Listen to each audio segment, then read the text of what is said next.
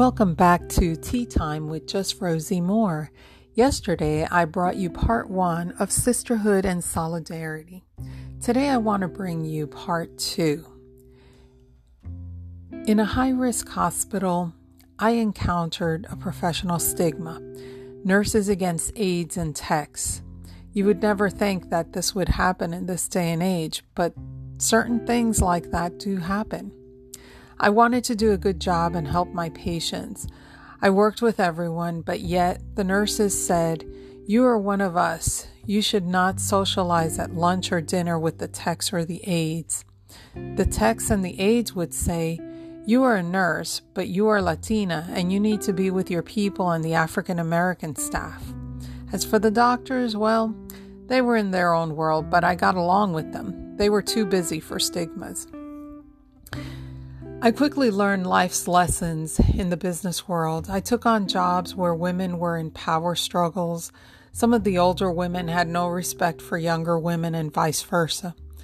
The level of your position made a difference as to who you socialized with. People forgot where we were and how we were supposed to be there to take care of the sick. And then it happened.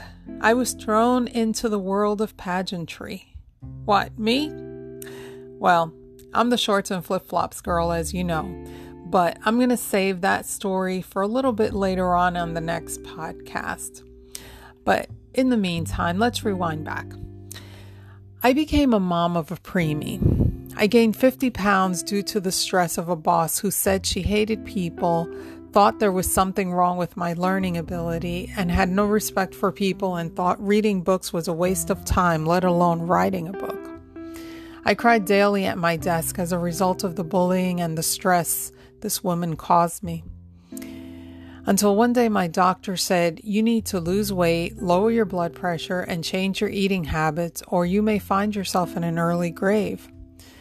This started the health journey for me.